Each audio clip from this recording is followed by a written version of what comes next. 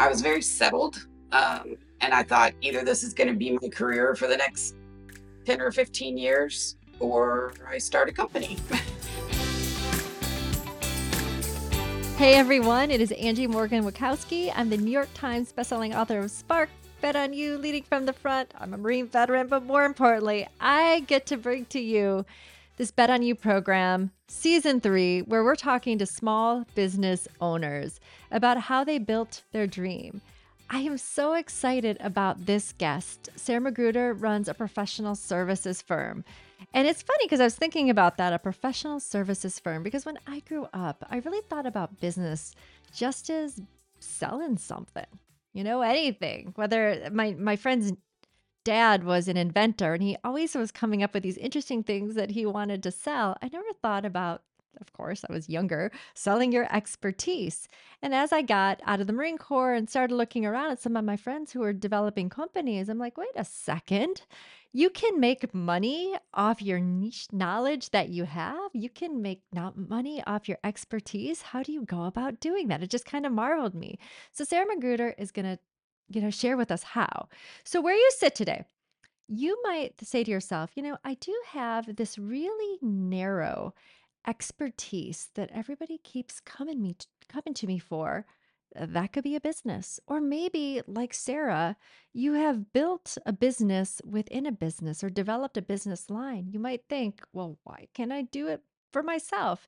And that's going to be our question to explore today. Yeah, why can't you do it for yourself? Because the ideas, the dreams, whatever images in your mind of the things and possibilities that you can do can be done. I know this because I see people all the time. They are out there doing it. So let's dive in.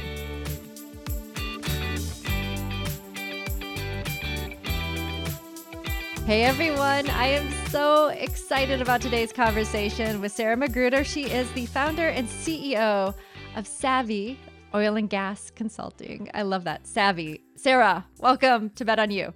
Thank you so much. I have to jump off. Tell me about your background. I'd love to hear what your experiences in life are like to get you to the point of launching your business. Sure. You know, it kind of goes back to everything goes back to your childhood. And I think we can relate on some points that I'm a Navy brat. My dad was a Navy captain for my whole life. He went to the Naval Academy. We did not travel internationally. We were domestic. So we were mainly in Hawaii twice, California twice, Florida. Um, so that plays kind of a big part in my journey. And then my mom, of course, was the super Navy wife, and she's a teacher, and she was a special education teacher for 30 years. And my dad was in the Navy for 30 years and retired from there as well. So a lot of I find who I am and kind of what I became and all of that started with my childhood and upbringing. When you're in the Navy and you have to move around quite a bit, you've got to learn to be adaptable. You've got to make new friends. You've got to figure out your place and in that new area that you end up in. And then we also had a very strong family with kind of the Navy, the wives, the when my dad was deployed during the Gulf War and everything, you had this big family taking care of you. So um, and then of course with my mom being a teacher, seeing that with her students and everything, I feel like I kind of was the child of two leaders. One was in a Mm-hmm. classroom and one was on a ship. But I got to go on a Tiger cruise with my dad. He was a commanding officer of multiple ships. That was a really cool experience. He was one of the first captains of a ship that had both males and females on it. Wow. So I was able to It's go on. funny, right? Like thinking about it now. And a tiger cruise, for those of you who aren't familiar with the concept, it's when members of a ship, they invite their families to kind of get exposure to that. I bet that was just a really perspective shift for you to see what exactly your dad did when he went away on a ship. It is. It's interesting. The take your child to work day is a little bit different when you're a Navy captain, and I kind of grew up with my dad's crew was always at our house. He was very bonded with them and very close, and we're still close with a lot of them today. Going on the Tiger cruise, my brother and I got to go, and and watch my dad in action and go up on the deck and sit in on his meetings and be a part of that and see it. And then I've also done a lot of work with my mom in her classroom, so I had a lot of that modeled for me growing up. So Louisiana was always home. That's where my mom was from. And so when my dad was deployed for long periods of time or anything, we would go back to Louisiana. And that's what I've always considered home. So when it's time to go to college, I went to LSU and went home there. And I tell people the story that I had no idea what I wanted to be when I grew up. At first, I thought I wanted to be a veterinarian, and then I interned at a vet clinic and was like, "Oh, apparently I can't handle the sight of blood." And so then I was like, "Oh, I'm going to be a lawyer and be like Perry Mason and go in there and and then they were like, being a lawyer, you spend about 1% of time in court and the rest of the time reading and writing things." And I was like, yeah, never mind to that. And so then I thought maybe I'd be a writer and go to Italy and write a book. I'm not sure about what, but I got a full ride, academic ride to LSU and ended up with a student job in the finance or the business school. And so since I was there all the time, I started taking business classes and liked it. And so ended up getting my degree in business. And then when I came to Houston, the job that I got, I just happened to end up in oil and gas, and severance tax is what I specialize in. Just by happenstance, got invited to be on the team and have been doing that for the past 22 years. So I started out in consulting and then made the shift after about 5 years to industry and went to work for an oil and gas company. Did that for 10 years and led a couple teams. Went back to consulting, started a severance tax practice from the ground up at an existing company for 5 years. And then it kind of got to the point where I was very settled. And I thought either this is going to be my career for the next 10 or 15 years or I start a company. And that's the one thing I hadn't done. And the timing was right. And I just um, I felt like I could do it. I needed a challenge. I don't know. I feel like sometimes I'm on kind of a 4 to 5 year cycle of I need something new every 4 to 5 years to challenge I me. think that's the military lifestyle, and I notice that about myself too. It's like every 3 to 4 years, I get the itch. Shouldn't I be moving? Shouldn't I be getting a new location? I wanna go back to that time because in many ways, what I'm hearing from your career story is that you were exposed to a lot of ideas, and you learned leadership from your family members, and it's really part of your DNA. And you actually built a business within a business. I bet that experience gave you a lot of confidence to say, wait a second, I just did this for somebody else. Why couldn't I do this for myself? Was that part of your thinking? It was. It absolutely was when you sit back and look and say, I built this from the ground up and can I do that for myself? I think I can. And I think I can put together before I started Savvy, I put together a list of my dream team. Like if I could hire 10 people that I know already to be my dream team, who would they be? And all of them work for me right now. So I literally, 6 months before I started Savvy, and it's been a slow progression, throughout that, but I had kind of picked my unicorns, as I say, and then worked to get them on the team to build very very purposely. I had a plan and it took time, but um, I think that was a big part of it. But you're right about having that impression. I remember my dad's still a blue and gold officer for the Naval Academy, which is they help candidates get berths at the Naval Academy. So I went up there with him one summer and did a tour of the Naval Academy. And on the tour, I call it the tour of my life because they're telling you about everything at the Naval Academy, all of the things that they're taught, the principles of integrity, honesty, truth, you know.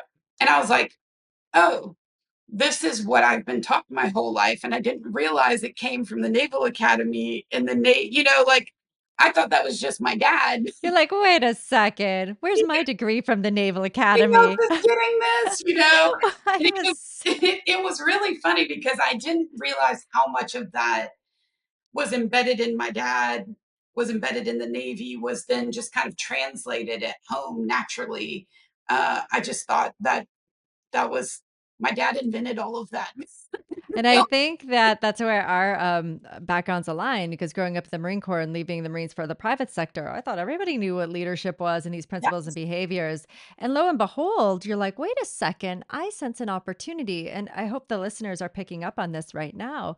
The things you think are common sense to you might actually be the exact skills that are going to make you successful in business or in fact could be an expertise that you have, especially when you're talking about your business.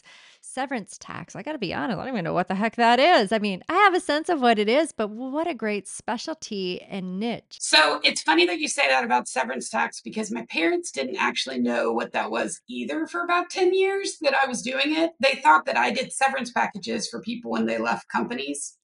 And I think it was the very first podcast I was on a couple years ago. I Somebody asked that question, and my parents listened, and they go, "That's what you do." And I was like, "You didn't know this whole time?"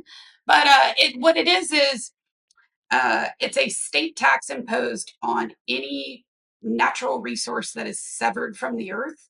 So it's a compensation back to the state for products taken from the earth. So oil, gas, timber, coal, gold, iron ore, anything that is severed from the earth. It's essentially whatever company is severing that is having to reimburse the state for taking that natural resource from the ground. And all of those taxes have different rates by state. They have different incentives and deductions that align with them, kind of like TurboTax. You know, if you drive a blue Prius from 1999, then you get a tax credit. You know, it's kind of that. And a lot of those are based around practices such as making sure that you're environmentally friendly or you're doing things in a way that is better for the environment or the earth. There's a lot of that incentivizing companies to be very cognizant of that and giving them a tax break back. So we go Amazing. in and we help companies save money and make sure they're taking advantage of all of those. And we know all of the kind of legislative statute, and we track and follow that, and then just help them all with that area. So obviously in Texas and just in oil and gas, that's one of the biggest severance tax issues. And every state that has oil and gas has a severance tax. And it's a very specialty, very niche area, but it's one that very few people have expertise in. And so there's a lot of demand for it. What do you, when you are an entrepreneur getting a business off the ground, or even at the stage of your business, what do you look for in the people who you hire? So it's interesting. I kind of mentioned I had my unicorn list, my dream team, and it was made up. Everybody on my team either worked for me in industry, or they were my client at one time. So I had the one of the things about being a consultant is you get to meet a lot of different people and from a lot of different size companies, and when you connect with somebody that you really admire, not only their skill set, but the way they do business, the way they lead, you make note of that because again, I'm in a very small field, and uh, I know what to look for in my unicorn, so to speak. And that's somebody who is a problem solver, a self starter, does not need to be micromanaged, can handle and lead, can problem solve. So there's definitely, has very strong integrity, always wants to do the right thing. There's some very distinct principles that matter to me, and when I see those all in one person, they kind of go on my short list. And so that has happened, and that's how I built my dream team. And you're right, to be able to not only start my own company, but to work with people who I love and admire, and all of them I pursued and asked them to join the team. So we haven't ever really done a hiring or an opening of any type.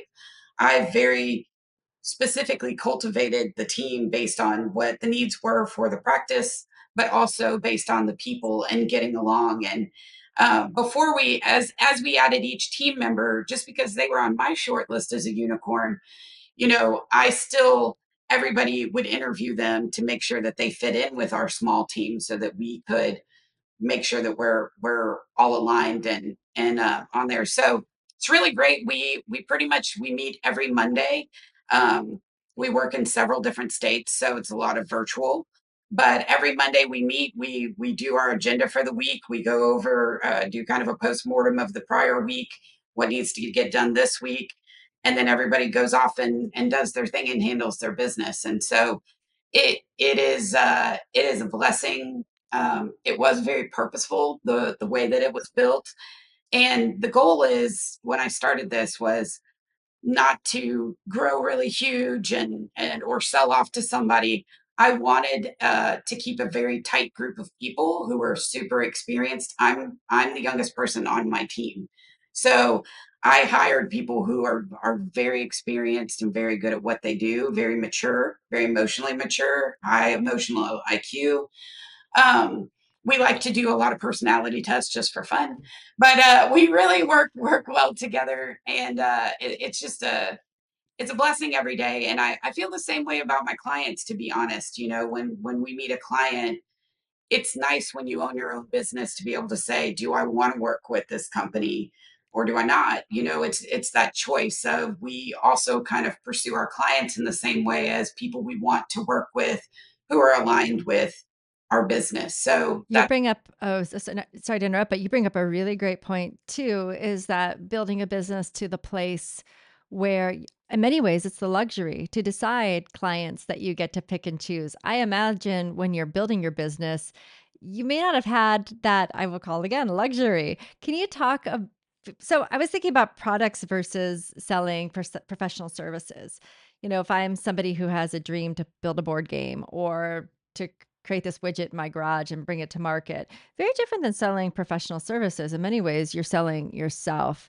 How did you get over that in the early days of selling professional services? that's such a great question, because I will tell you that when I started the company, and to this day still, I listen to every leadership podcast I can. I read books constantly. I'm constantly trying to get better at what I do, and to try different tactics to see what works. So when I first started, like you said, you're kind of cold calling everybody, like seeing what works. And I was going to people telling them what I could do for them. And they were like, we get hit by 10 consultants a week telling us, I can save you money, I can do this. And I sat back at some point and realized I need to be asking them what they need, what their pain points are and what they need help with, instead of telling them what I can do for them, because I don't know their business. They're not my client yet. So I really shifted to a, let's have a conversation, let's get to know your business. Let me hear what you're having problems with, and then I can tell you how I can help you.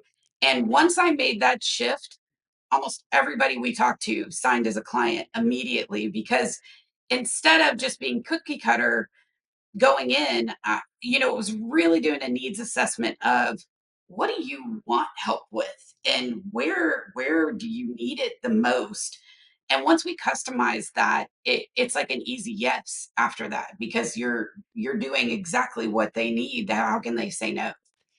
So imagine right now that our listeners, you got somebody in our audience, they have this thought, they've got this very specific expertise, and they wonder to themselves, can I do it? Can I start a professional services firm? What advice would you give to them?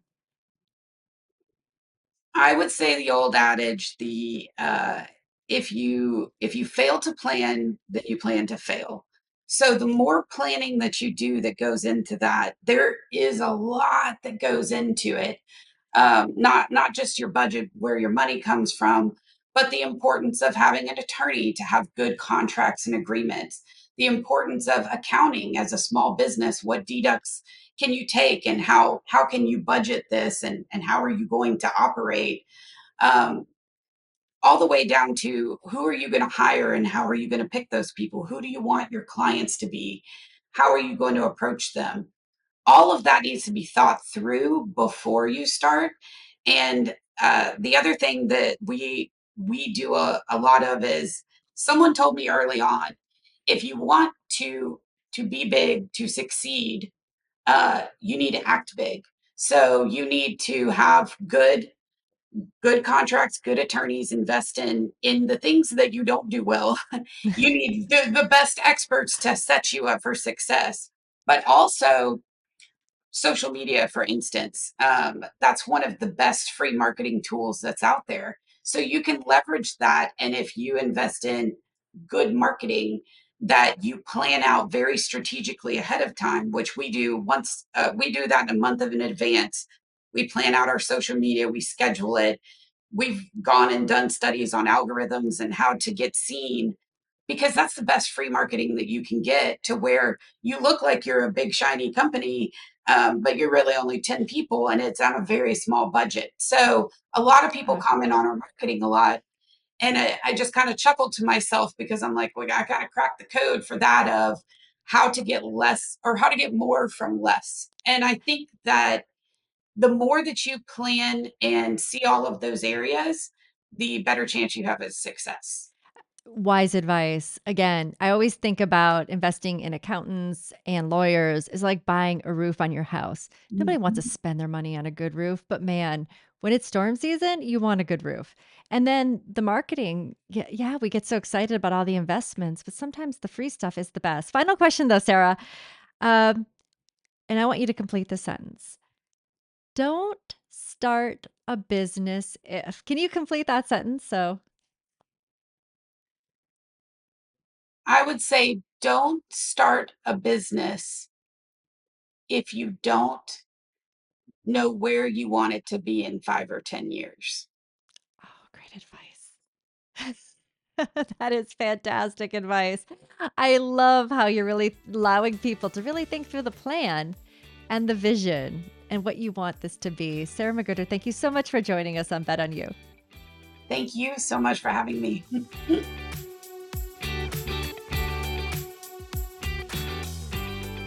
So you can easily tell from Sarah's story that her background was so influential in her life. So, one of the first of the three things I picked up from Sarah's story is that your upbringing, maybe there was something that you observed among your parents or something you listened to on dinner time conversation that just influenced your perspective. That could be a competitive advantage. That could be a secret that you bring into this business world. Or maybe you observed your parents as business owners and got to see how they ran their accounting. Or I don't know, there could be so many things, but just don't discount the fact. You might say to yourself, I've got no experience in this, but don't discount all your experiences. You probably have a lot of experience. You might think that it doesn't matter. I'm here to say that it does. So you're not starting from ground zero when you're thinking about building that business. Second thing that I was thinking about as a takeaway from this episode is that think about what you're doing now, how you're delivering value to your organization, how you're contributing to revenue, how you're contributing to profitability, maybe even how you're serving your customers. Maybe you've got a unique talent and skill, and those experiences that could actually be a business. It might be a little scary to think that you're stepping outside and doing it for yourself, but in reality, you're doing it already. So you've got more than enough. Certainly got to take on some more responsibilities. But I promise you, as Sarah was saying, like there's a lot of planning. And that's takeaway number three. There's a lot of planning. But that bet that you want to take on yourself with the right idea, with the right motivation, with the right confidence, and number three, takeaway with the right plan, you're able to see success. And planning for success, I would say, would arguably be one of the most important things to focus on. So think for the future. Think about what it is that you want to do and the potential of what those amazing ideas can be. So this has been Angie Morgan Wachowski, and I want to stay connected in a simple way. My team and I, we decided that it was really hard to spell Witkowski. So the easier way to stay connected would be to go online, go to www.angieconnect.com, and you can stay engaged and figure out how to stay connected to us, the program, and get access to when we have new episodes from our podcast that are about to drop. Have a good one.